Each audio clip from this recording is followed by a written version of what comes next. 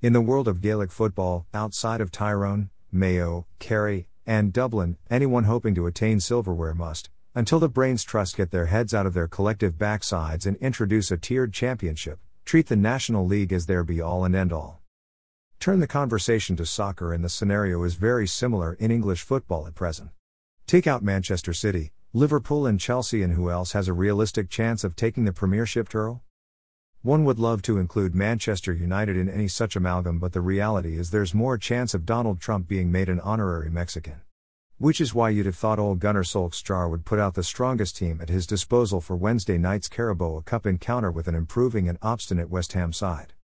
Of course, with sturdy validity, it could be pointed out that what might have been considered a weakened 11 was still populated by seasoned and some highly decorated internationals. Some of whom are becoming more like overrated, overpriced baggage by the day. Anthony Marshall, I'm looking at you. Then there's the curious case of Donny van der Beek. The manager obviously rates him or he wouldn't have bought him. Unless he was told to, and if that's the case, the problem within the club is even greater. But, let's take it he did go for the player himself. You can but wonder why he hasn't been afforded more game time. That said, it is also an indisputable fact that the Dutch midfielder hasn't done his own cause any good with a series of ghastly underwhelming shifts when he has been afforded the opportunity to stake a claim for a move a few rungs up the ladder. Mind you, he's far from alone in that inauspicious bracket. Here also, the French forward warrants the utmost scrutiny. United had 27 attempts on goal in the cup tie.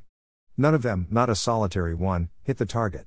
The buck for that must stop with the lead striker. Or to be more accurate, the imposter masquerading as one.